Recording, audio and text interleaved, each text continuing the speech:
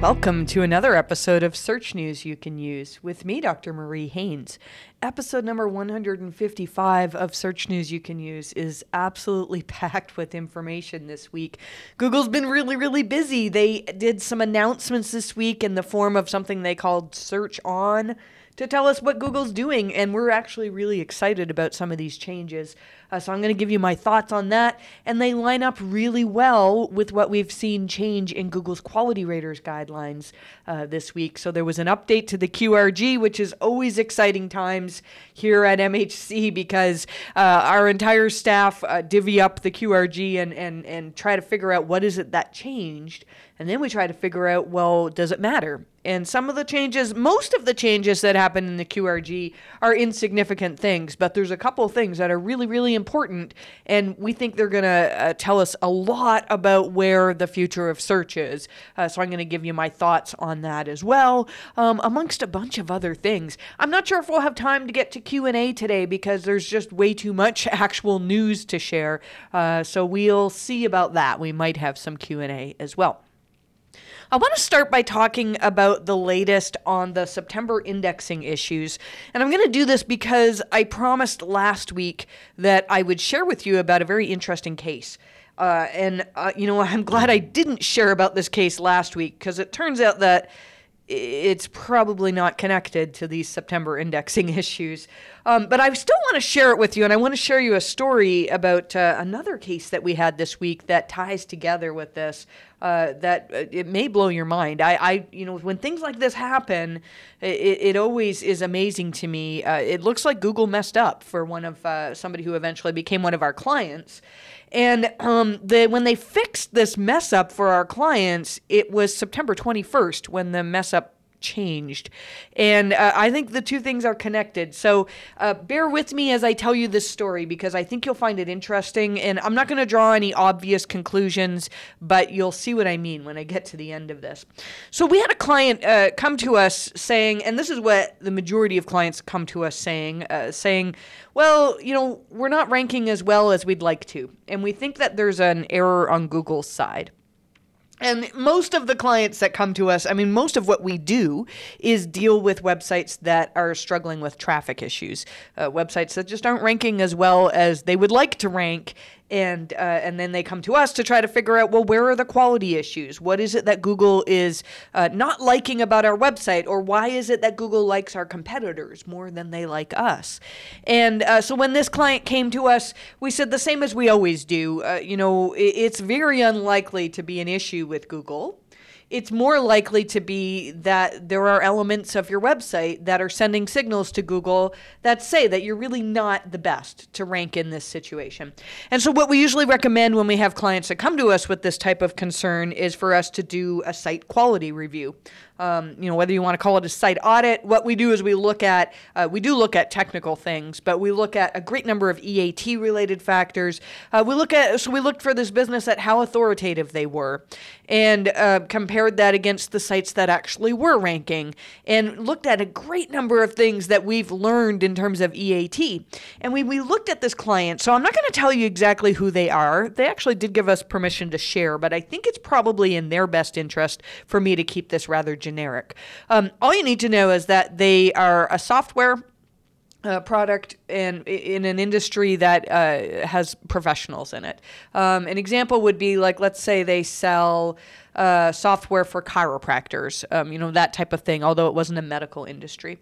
And when you do a search for, in this case, say chiropractic software or software for chiropractors, which again, it's not chiropractors. I'm trying to maintain their anonymity.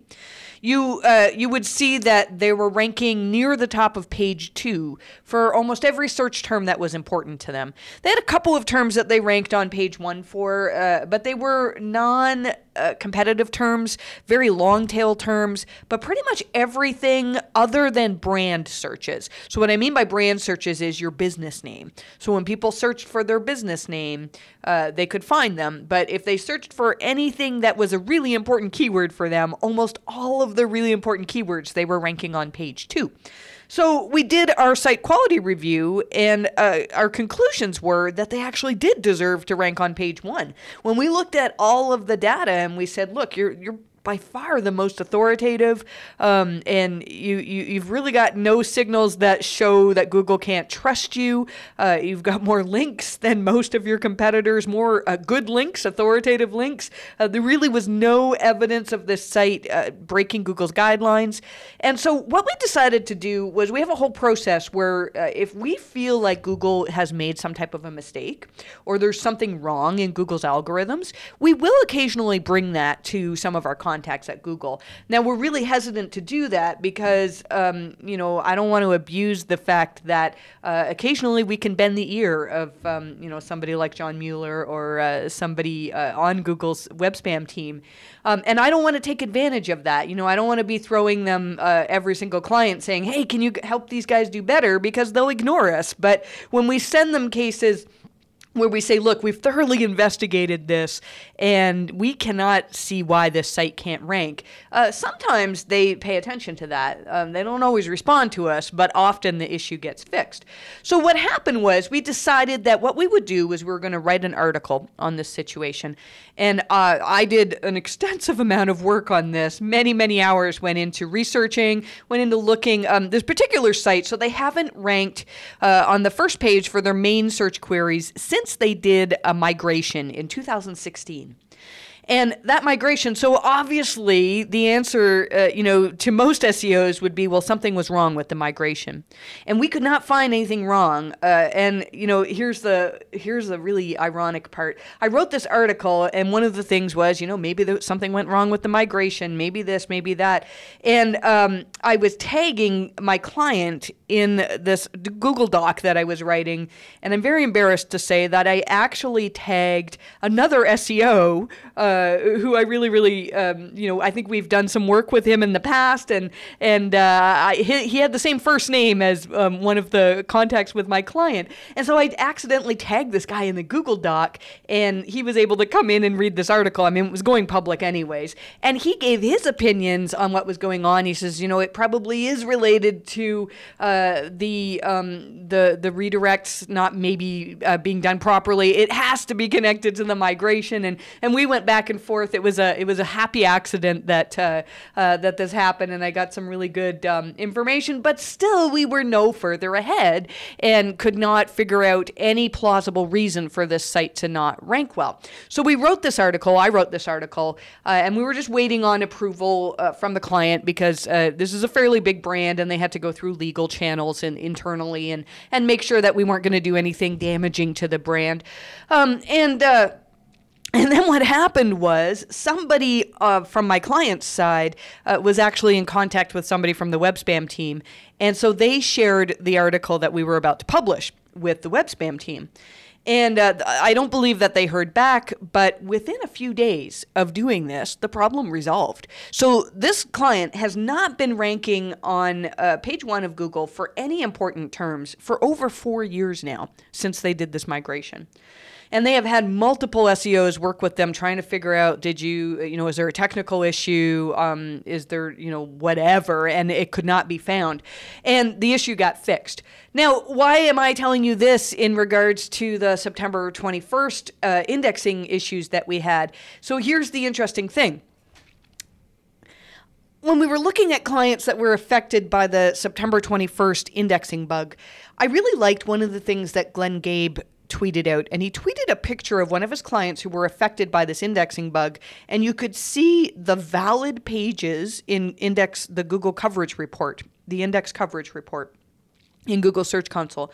You could see that the number of valid pages declined during this bug, and then when Google had resolved the bug, the number of valid pages in the index went back up. And we had a client that had a very, very similar pattern. We could see, the number of valid pages has declined, and the number of good pages, anyways, it had declined. And it looked very similar to what Glenn was showing. So what we thought was, let's look at the keywords that this client saw losses for. And this client saw significant losses across the board. But what was kind of unusual, usually when we analyze a core algorithm update, we tend to see that most pages are affected to the same degree. We'll see that, maybe there's a 30% drop in traffic, and that's across most pages. Maybe it's somewhere between 28 to 32%, but it's generally very, very similar across pages. And what we were seeing for this client was there were some pages that had like a 50% drop, and there were some that actually increased in traffic in this time, and it was very confusing. So we started to look at individual keywords just to see, is there a pattern here? Could we determine something? And what we found was that so a lot of keywords dropped just a few positions. A lot of keywords were ranking, say, near the top of page 2 and dropped to like the middle of page 2 or the bottom of page 2. And then there were a whole bunch of keywords that completely stopped ranking. They went from ranking to not ranking at all. Google Search Console actually recorded them as position 0, which was really confusing because sometimes position 0 can mean featured snippets, but they clearly did not have featured snippets because as the ranking position was recorded as 0, the traffic also went down to 0. There were no clicks on these keywords. You would expect if they had one featured snippets that they would get clicks. So here's where the really, really interesting part comes in, and this is where I was at just before I recorded podcast last week, and I wanted to report on this. The keywords that that completely disappeared for this client that was affected on September 21st were all first page keywords. And this was very, very similar to our client that I just talked to you about that had something wrong on Google's side. Google fixed something and now they were allowed to rank on the first page. And you could almost make a story that, well, when Google fixed that, it caused some sites with first page rankings to no longer have rankings anymore. It was too big of a coincidence that both of these things happened on September 21st.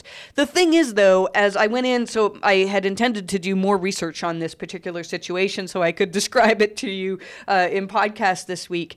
And I noticed a new annotation in their Google Analytics, and it turns out that this client is also in the process of no indexing a bunch of pages and doing a thin content trim, basically, as we had advised them to do. And so, I don't think they're typical of most of the sites that saw changes and saw drops in traffic on September 21st. It was a very long story, and there's really no point to it other than maybe there's something connected.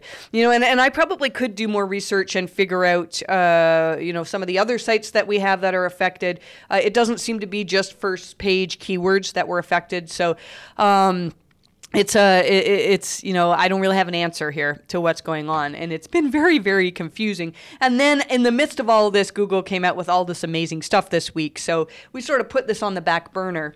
I feel like it's important to mention it. And if you're out there and you were affected by the indexing bug, and you're still affected by it, because a lot of sites, even though Google said it's resolved, we have a number of sites that saw drops and are continuing to see drops as of September 21st. We've given some screenshots of that in newsletter. I should mention again, I do this every week, but just in case there's anybody new, you can follow along, although I don't read exactly newsletter. This is episode 155, and if you go to mariehaynes.com/newsletter, you'll be able to find that episode. So we have screenshots showing we have a number of clients that their traffic started to decline on September 21st. And even though Google says that this problem, so there were two problems. They said there was a problem with canonicalization and also a problem related to mobile first indexing. Both of those are supposedly fixed now, but we still have clients that have seen big declines. We also have clients that saw increases September 21st that are continuing. So there's a lot of uncertainty here. We did note that maybe October 13th was a day where it looked like Google was potentially doing an update, because we had a lot of clients, again, that saw beyond the normal change in their search traffic trajectories. But October 13th actually is one day before Google said that all of the indexing issues were fixed. And so we think that the turbulence that we're seeing in the search results is actually connected to the fact that Google restored a bunch of pages that went missing from the index. Again, we're not going to put extensive time into trying to figure out what happened on these dates unless we get a lot more clients that are interested in helping us diagnose a traffic drop at that time. Let's move on to talk about Google's Search On event. So they did this thing, and they were very vague about what this is. Like, this Thursday there's going to be a big event, and or Friday or whatever it was, and they didn't really tell us what it was. And I'm so glad that I actually took the time to watch it, because they told us a lot about the future of search and a lot of things that as an SEO you absolutely need to know. Now, some of the things in the announcement were not vitally important. Still very cool, though. They talked about a new product called the Pinpoint that's going to help journalists find information across thousands of documents. And it actually sounds kind of cool. They were really kind of vague in their description, but they're going to be using some type of AI to find connections amongst vast amounts of data. And so that sounds really, really cool. I could see lots of uses in a medical frame for that. But yeah, they're going to open it up to journalists, and that sounds really, really exciting. They also talked about some improvements to Google Lens. I don't know if you use Google Lens. I have a Pixel phone, and we use it a lot when we're gardening. I'll look at something and go, is that a weed or is that an actual plant? Because I've inherited this garden with a whole bunch of perennials, and I'm not a great gardener. And so we'll hold up the phone and we'll tap on Google Lens, and it's okay. It's not completely accurate, but it'll show me a picture of, this is actually this type of weed, and, here's what you need to know about this, or here's how you need to harvest this if it's not a weed, that type of thing. So Google Lens could be interesting. One of the things they talked about was its use in shopping, and I think that this will be interesting for those of you who are in e-commerce. They gave an example of a woman wearing a yellow shirt with these frilly sleeves, and if you use Google Lens on this, then Google will show you other shirts that are yellow with frilly sleeves that have a very similar design. And what they may do is actually be able to gather information from around the web to kind of give you advice on how to style this yellow shirt. So maybe it looks good with these pants or with these accessories.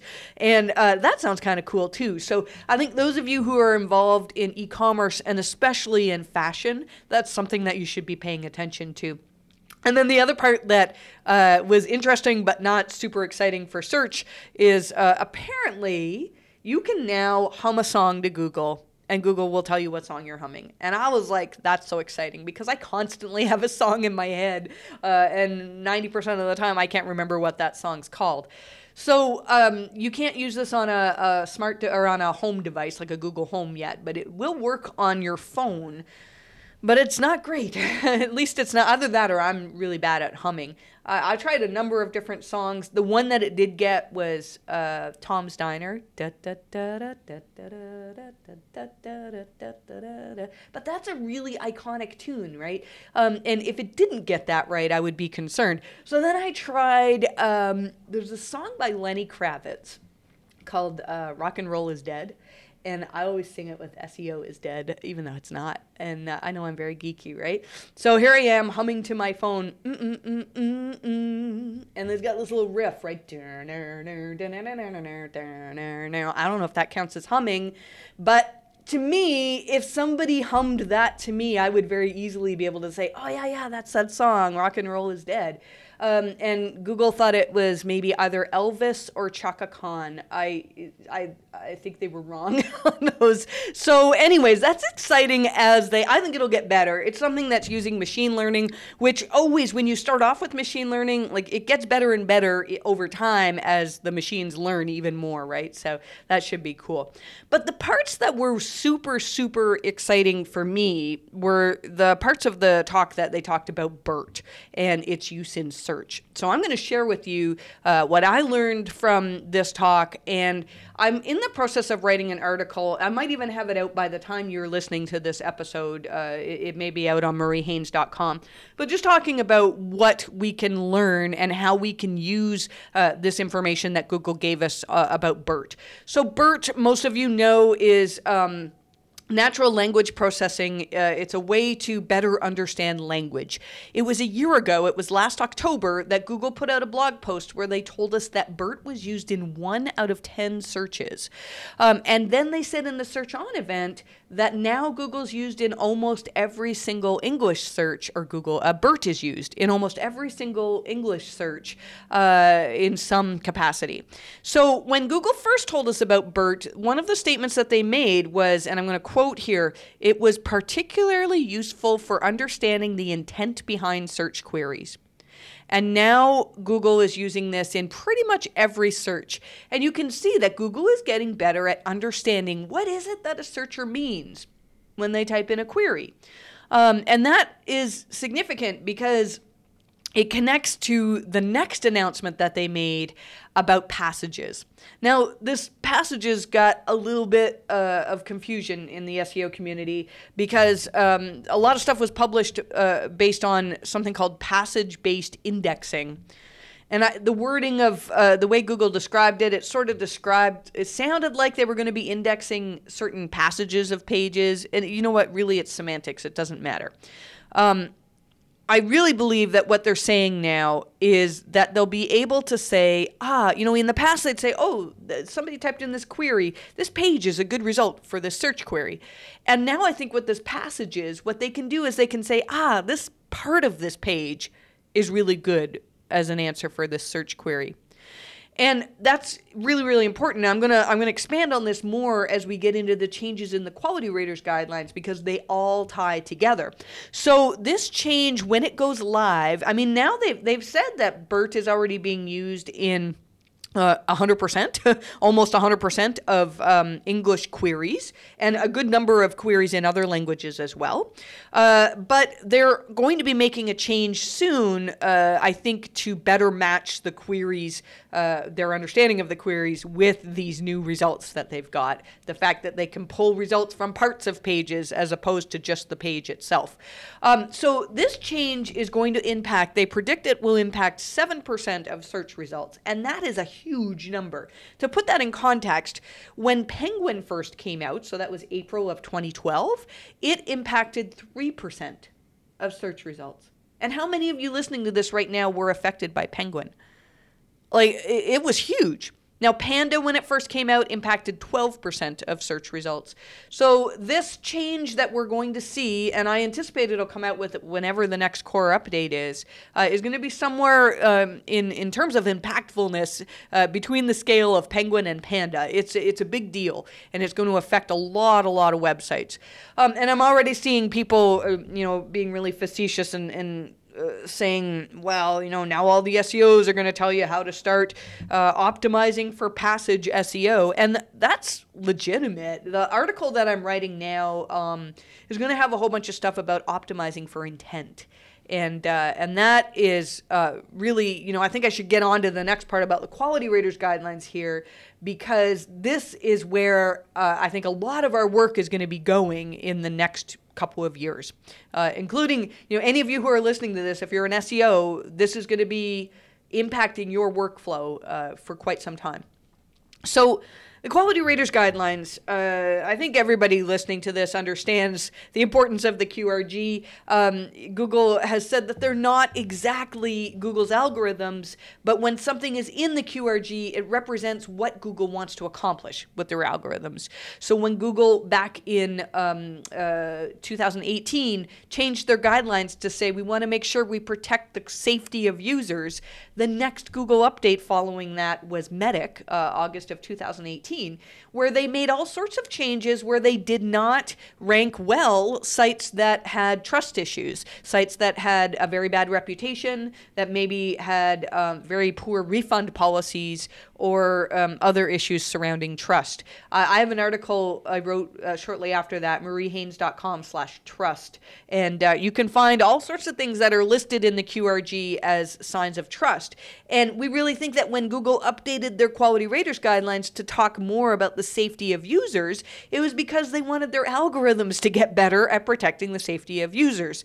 So this time when the QRG updated, I'd say the vast majority of things that changed were not important in terms of our SEO workflow. There were things like they told the quality raters that the examples that they use in the QRG are just snapshots, and the actual website today could be better. I think that came about because I actually approached Google. I had a couple of clients that are used as examples in the QRG and as examples of low quality pages. And I had a couple of clients, at least I think one client asked me specifically to reach out to Google to say, could you please not use us as an example because we feel this is harming our reputation. And so I think they just put some verbiage in the QRG to say, like, look, this is just the way we saw the page at the time we took the picture, and maybe things have improved. It's not representative of the current site. And there was other information in there to tell the quality raters what to do when they encounter malware or pages that didn't load, that type of thing. And maybe there's some nuggets in there, but we really didn't get a lot out of that. But the thing that changed that I think is the super significant part of this update to the QRG is talking about needs met.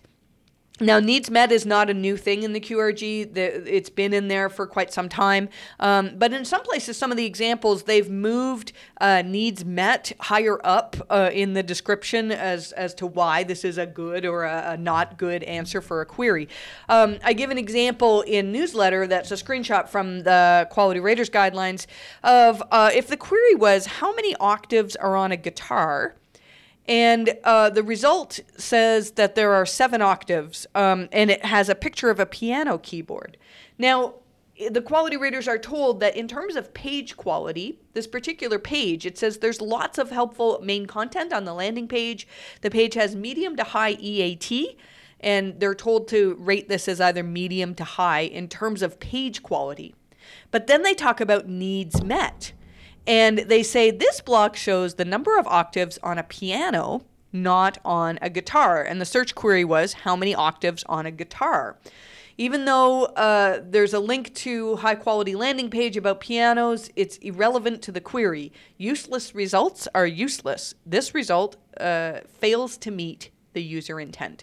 And you understand this now? Like, this is part of the connect between Google being able to get information from passages on pages as opposed to the whole page itself. Let's say that this particular page had one paragraph that talked about the number of octaves that are on a guitar. Then maybe this would be a good page that meets the needs of a user. But in this case, Google's showing us that a page could be high quality, but also not meet the needs of the searcher. And I think that's what Google's talking about when Danny Sullivan tells us when there's a core update, often there's nothing you can do.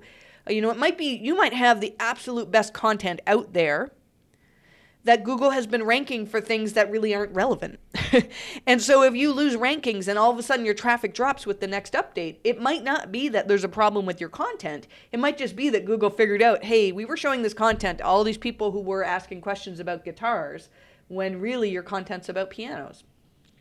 So they're getting better at determining which parts of pages are actually meeting users' needs. And I think when you combine that with the fact that BERT is getting better at understanding the queries that users have and what are those needs, then this has to be what's next on the radar for Google. So again, in this article, we're going to talk a little bit about how can we actually do a better job of creating content that meets searchers' needs. And I'm going to share my thoughts with you on that. Let's move on a little bit here. Just a reminder, we did publish this week an updated version of our guide to unnatural links recovery. If you have been dealing with a manual action for unnatural links on your website, then one of my auditors, Dylan Adamek, who does tons of work with manual actions with me, and I have rewritten this book that I originally wrote in 2013. And the original version really is like the textbook that most SEOs use to remove manual actions. Maybe most is the wrong word, but I've talked to many, many people at conferences who say that they use our guidelines when they're trying to remove a manual action. So if you want to get that, you can head to our website and it should be easy to find there for you. It looks like some how-to schema. How-to schema has fully rolled out on desktop. We have some stuff in newsletter from some information from Brody Clark, who was doing some testing to see how often Google will show how-to schema. I'm going to let you read newsletter to find more about that. Let's talk about this Help Hangout tip. I'm a little bit behind on Help Hangouts. Google's done so many amazing things that I haven't had time to go through them all. And I went through the most recent one, and there's so much good stuff in there. So I'm just exhausted this week because I'm so excited about all the stuff that we can learn from Google. I've been trying to document all this. It's insane. So I tweeted about this. There's examples here in a tweet thread, basically. On Google discusses EAT in this Hangout and talks about how it relates to health and medical sites. So this is really, really interesting. The question in this Help Hangout was about a psychology site that consistently loses out on rankings when it comes to alternative psychological treatments. So alternative meaning, I mean, they didn't go into detail on what those treatments were, but I'm assuming alternative could be like a herbal treatment or something that's not widely accepted by the medical community, but may be accepted by certain psychologists, or it's not like it's all completely hokey stuff. I think that there probably are some alternative psychological treatments that are quite good. And I think, so this person's complaint was that whenever they do a search for one of these queries, it's always massive medical authorities that rank well. Now, who knows whether this will change when Google gets better at figuring out which parts of pages actually answer queries. They may look at certain pages and go, this psychologist way out in some tiny little town in the middle of the U.S., perhaps, has really good information on their page, but normally we wouldn't call this page, like this page could not compete against maybe Mayo Clinic or Healthline or something like that. And it may be that Google can figure out like, this is actually a quote that comes from an actual psychologist who uses this in practice and has lots of expertise on this area, and maybe they will start ranking individual passages from this psychologist page, but this is not happening at this point. So this question in the Help Hangout basically said that, medical institutions are dominating the rankings, and then the alternative ways of treating those mental illnesses, they have a few that rank sort of between position 5 and 10, but none of the client who's asking this question can't crack into that first page, basically. And so, first of all, John Mueller said, well, it would be a bad idea to just leave things the way they are and hope that rankings will magically change. So if you're in this situation, there are some things, John's saying, you can make some changes to this page to make it more clear that it's the best answer for Google to give. And then next he says, if possible, find a way to make it so Google's algorithms can see obviously that the site is the best choice to show for those queries. Now, how do you do that? Let's say you are this psychologist and you've got this great content, but you've got really spammy or inaccurate content that's outranking you. How are some ways that you could improve your signals that you're giving to Google? So that's EAT, right? EAT is just let's throw out as many signals as we can to show Google that we are the ones with the most expertise. We are authoritative. We are trustworthy. So some of the things that this psychologist could do is make sure that there's an author bio on the post. Now, you might say, well, people can tell, like it comes from such and such psychology clinic. It's got to be authoritative. But somebody who lands on that actual page, they may not take the time to click through to your about page or do research to determine if you know what you're talking about. So I would like to see an author bio on the pages that says this particular doctor has been practicing these methods, for this many years, that type of thing. And if the doctor, if he or she has been mentioned in authoritative places, you want to mention that too. I'd also use wording to describe firsthand expertise. So, and we noticed this with the May core update, that a number of sites that of our clients that saw improvements, they were pages that talked about firsthand expertise. And so that's something where it's one thing for Google to show people this, kind of vague document on, well, here's all the things that could affect somebody with this particular psychological condition or all of the treatments. It's another thing for an actual psychologist who's been doing this year in and year out to say, here's how we treat this. That's one thing. Another thing that they could do is add loads of references. So they could say, look, here's how we treat this. And also, this is what's recommended by this major organization, whatever the licensing body is, or, major research that would support their points. And there's many other things that could be done as well. But the point is, and so John kind of sums it all up by saying, let's see here.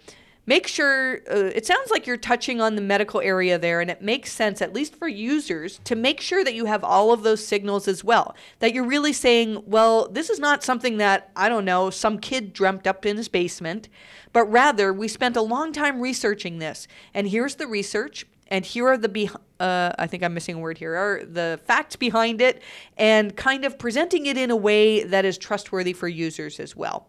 And Google's trying to look for those things. Now, I know some of you are going, well, the pages that outrank me, they don't do a good job of that. Well, then don't worry about what they're not doing. Just do better on your pages. And you really should be able to recover some of those rankings.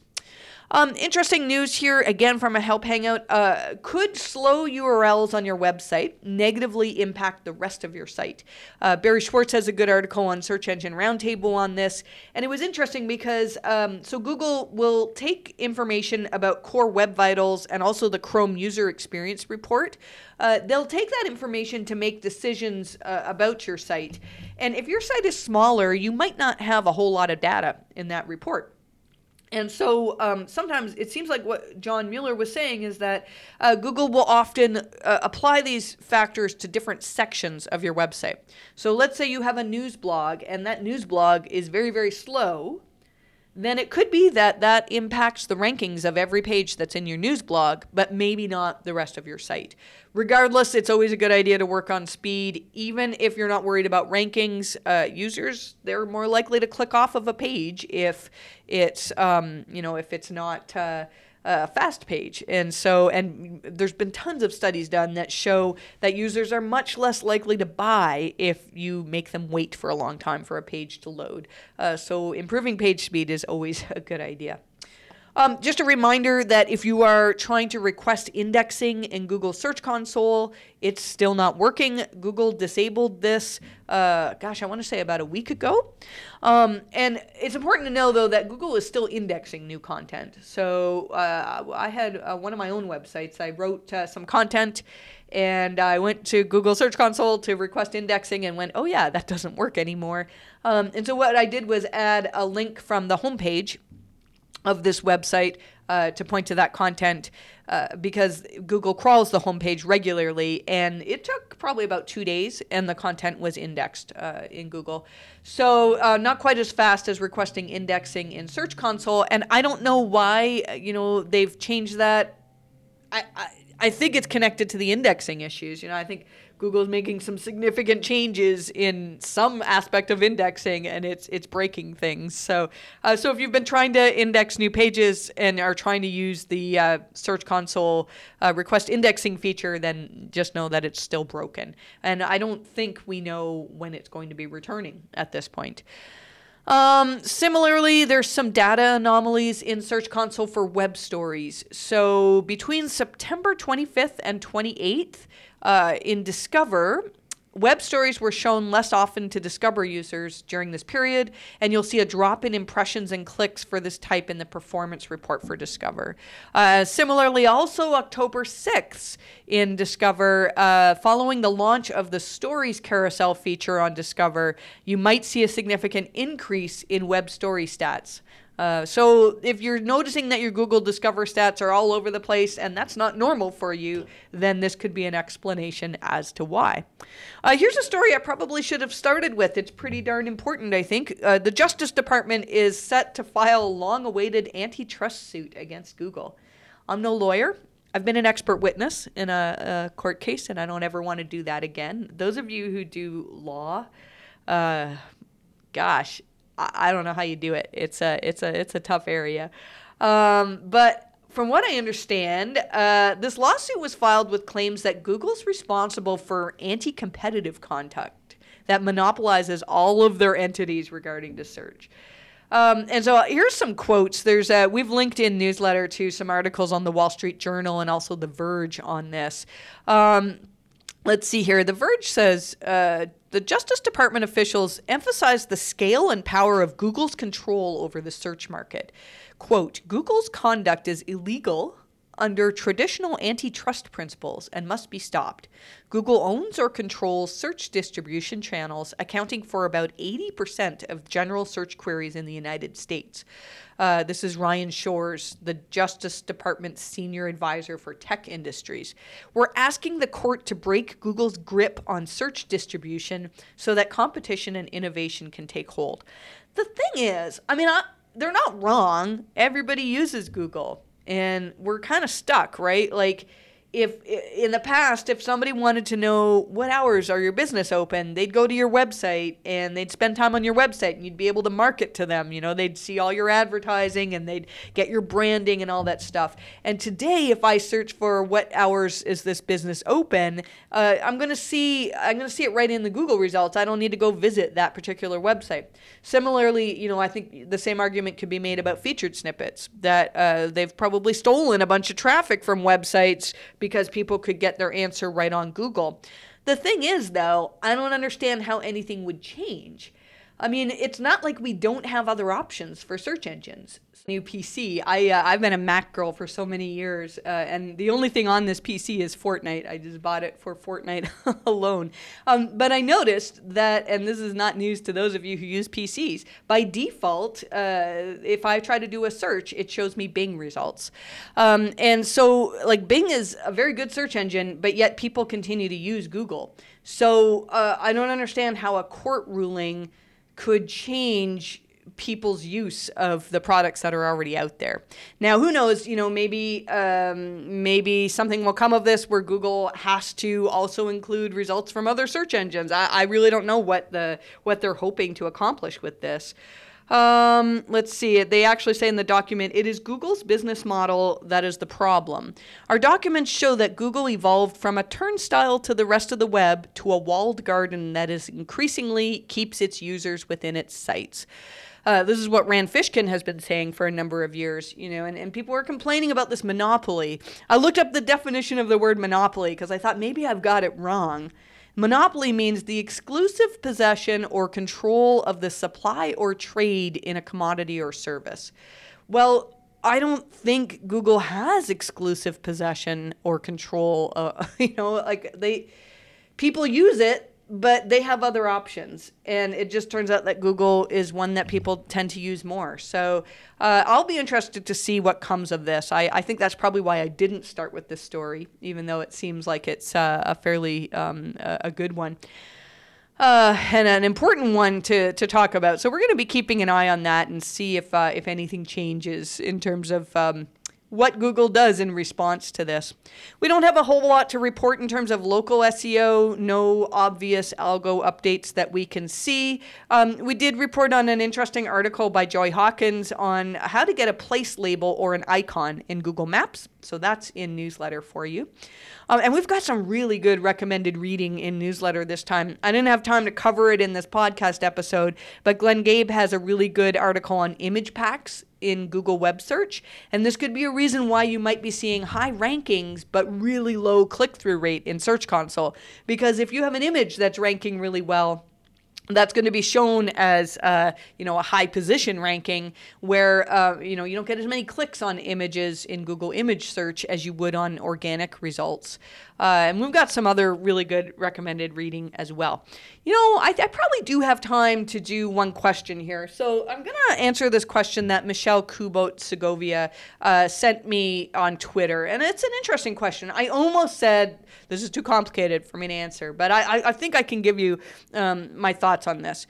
So Michelle says she has an old domain with guest post links and slipping traffic. And that domain is outranking a new site on brand searches, despite an in-page homepage link. The old site has an exact match domain and a USA Today 2018 article link. And so what she wants to know is, the way I'm understanding this situation is, let's say you had an exact match domain. So that is basically you have keywords in your domain. For like exact match would be if I wanted to rank for SEO company in Ottawa, I might buy the domain SEOcompanyinottawa.com.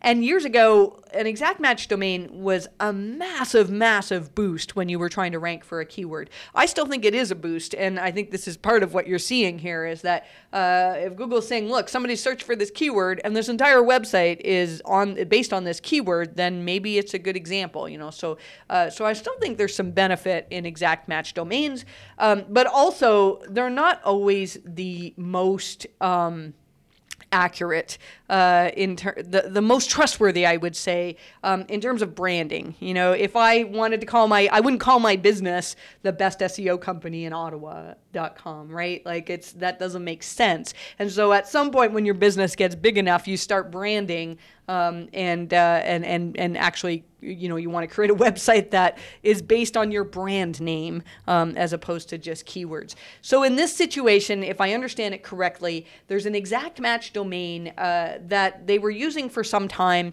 and they decided to move on from this domain.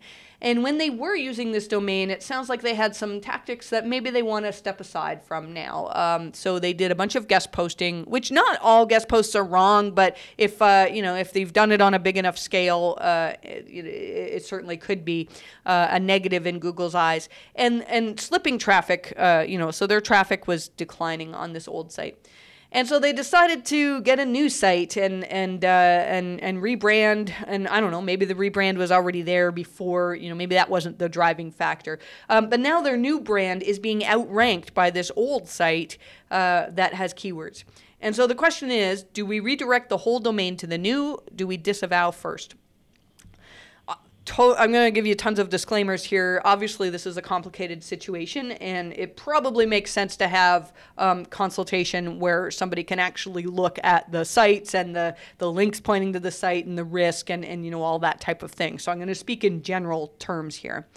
First of all, if you redirect the old domain to the new, you are redirecting all of the links from the old domain pointing to the new site. And if you are worried about the link quality and you think that the link quality could be part of the reason why that site is dropping in traffic, then you don't want to do that.